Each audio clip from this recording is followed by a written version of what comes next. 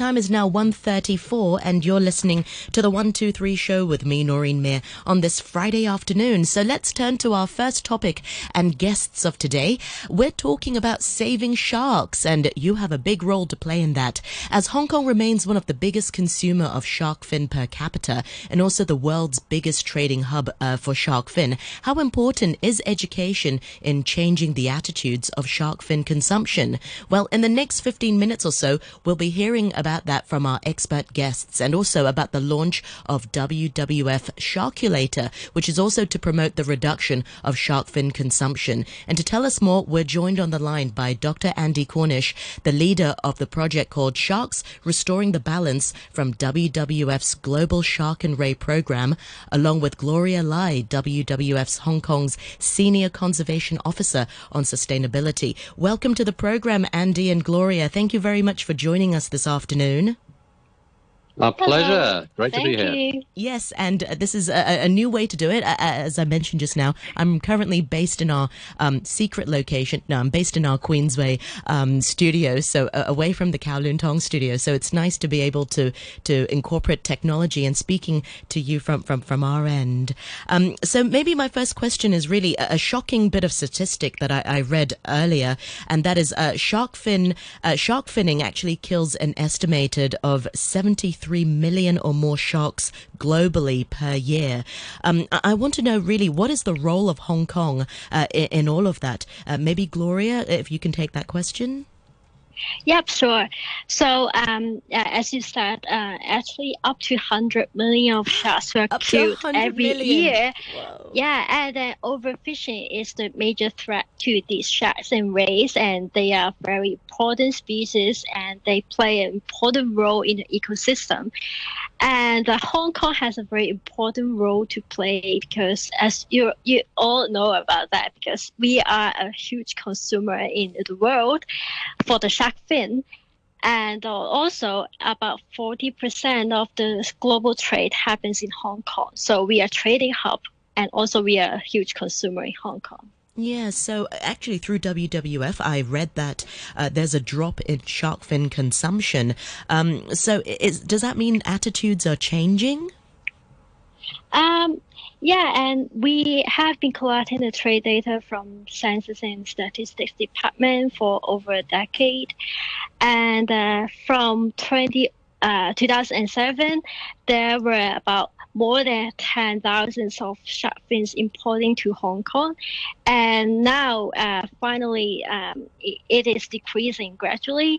And also, for these imported shark fin, some of them, they are re-exported to other countries. And also, actually, the fins retained in Hong Kong has been decreasing. So we can say that the consumption in Hong Kong has been driven down, but it's still high, definitely. Yeah, so Andy, you're based in Hong Kong, even though you work for WWF's global program. What are you seeing changing in people's attitudes when it comes to shark fin consumption? Well, I think, this is an issue which most people in Hong Kong are aware of now. WWF and a few other groups started working on this, more than 10 years ago. And I think most people are aware that there are issues related to shark fin, and, probably a lot of the people who sort of care about the oceans, care about the environment, care about species conservation, have realized that shark fin, is one of the major sort of drivers for overfishing of sharks. And there's a sort of direct link between consumption of shark fin and the shark crisis. So consumption definitely has been going down, and when you talk to people about it, I mean, people say, yes, I went to a wedding recently and they're not serving shark fin anymore. Yes, that's right. But you'd be surprised how much is still going on, and I think it has a lot to do with sort of our social circles. We tend to hang out with people who have similar views to us, and be several steps removed. But I mean, the most recent survey of consumers in Hong Kong found that 7 out of 10 people had consumed shark within the previous 12 months. So, and that's this is a WWF and partners survey We also did Singapore, mainland China and Taiwan for the first time. So if I said, so 7 out of 10 people in Hong Kong, the equivalent is 4.5 in Singapore, 4 in mainland China, and 4 in Taiwan. So per capita anyway, Hong Kong is still far and away the largest consumer. That's almost double of the other places. That's shocking. Is it also a generational thing as well? I don't know, Andy, Gloria, do you find that perhaps it's the younger generation who actually don't really care so much about shark fin, and it's the aunties and the grandmas and the grandpas who still sort of want the shark fin for banquets and what have you because of the prestige and the face associated with serving shark fin? I don't know. Yeah, and for the survey, we found that most of these occasions of consuming shark fin happen in wedding banquets. So I think younger generations, they tend to reject shark fin, but at the same time, they are also struggling mentally, and whether they can reject, they can refuse, they can express the will of not consuming shark fin. But it's quite hard for them to really say no because they think they have to please the elders. Yeah, well, that's not very pleasing for the sharks. So where are these sharks coming from, really? I mean, they can't just be stockpiled in Hong Kong. We're still importing the shark fin from somewhere. Where are they coming from? Yeah, the shark fins, the trade route is quite complicated, and we can find the data that we importing from more than 64 countries. But actually 50%, half of them, they are originated from 4 countries. So the first one was from Senegal, and then from Spain, from Indonesia, and from Singapore. And of course, Singapore, they don't really catch sharks, but I think some processing work have been done in Singapore. So yeah, we import from there as well. Well, one interesting question that often comes to mind is sort of how much of, how many sharks are we saving by not consuming shark fin? Now, I understand that WWF have recently launched a sharkulator. Andy, maybe you can tell us the story behind this. What is the sharkulator? Yeah, thank you. So this is a fun tool that we've released very recently. So I mentioned to you that we sort of started work on sort of consumers and shark fin back, well, more than 10 years ago now. And from the beginning, people were saying, well, if we don't eat shark fin, how many sharks will we actually save? And we never had the answer to that. In order to be able to tell that, you've got to find a way of being able to convert the numbers of bowls of shark fin into live sharks, and it's the methodology that we've come up in is a sort of 6-step process. The first step, just to give you an idea, the WWF Hong Kong team collected samples of shark fin soup from different restaurants and actually picked all of the shark fin out. They separated it from the chicken and the ham and all the other stuff that's in shark fin soup.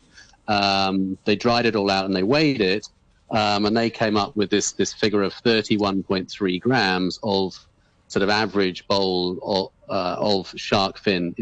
And then we're using sort of scientific literature. We've been able to find, being able to convert that back up to sort of live sharks, and just to give you a flavor for what that looks like. Now, this is the first time it's actually ever been done. So 100 bowls of shark fin soup is equivalent to about 12 sharks. I actually had to play around with the sharkulator before the program, and it's shocking to think that, and that's almost like a small banquet for a wedding here in Hong Kong. So that's actually 12 sharks being killed just to serve those 100 people, basically.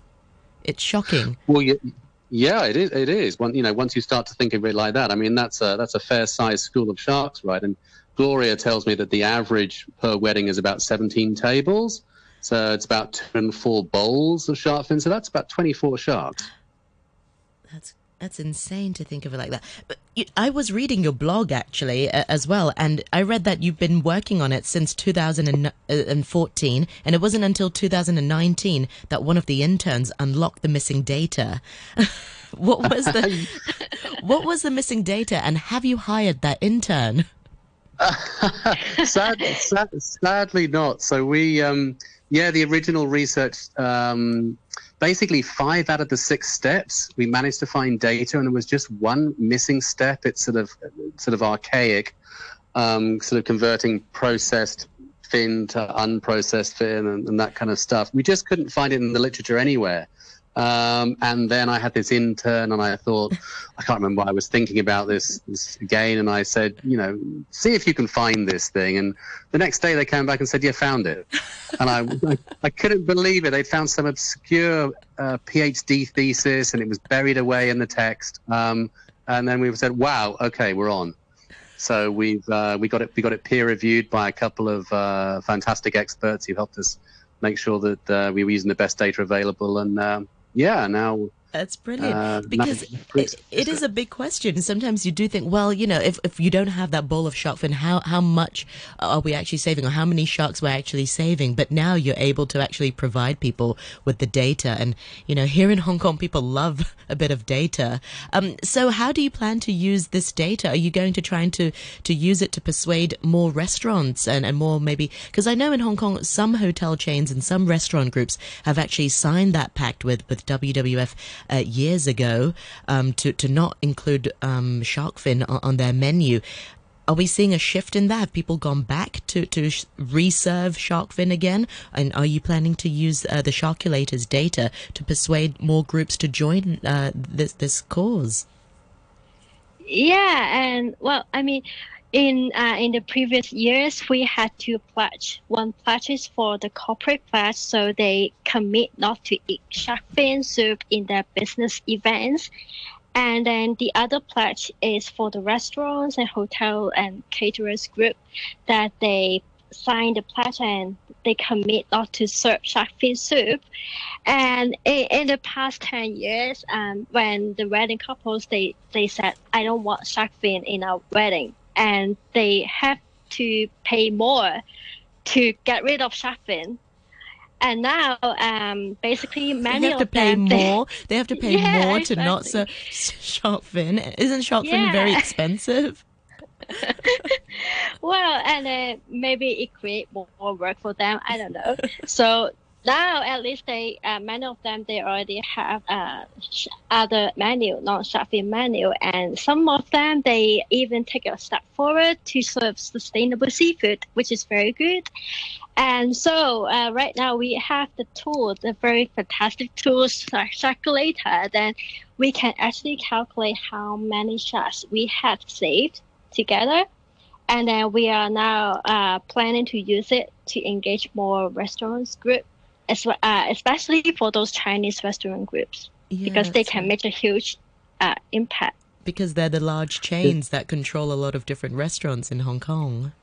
Right. Yeah. Sorry, Andy, go on. I mean, just add to that. I mean, I think, as we were sort of alluding to, I mean, we hope that this makes giving up shark fin soup much more tangible.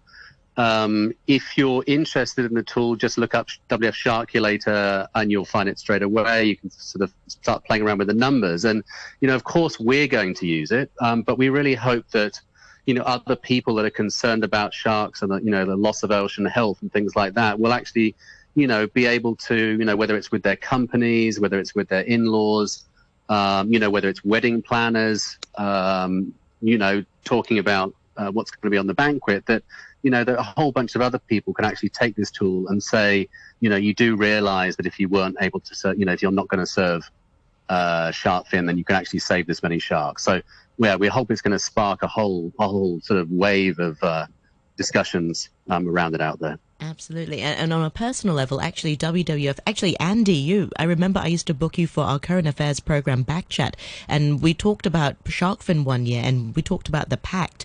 And I remember then signing that pact, and then I went on to tell my family about it, about not eating shark fin anymore. You guys can't serve shark fin during any of the occasions, Mid-Autumn Festival, what have you.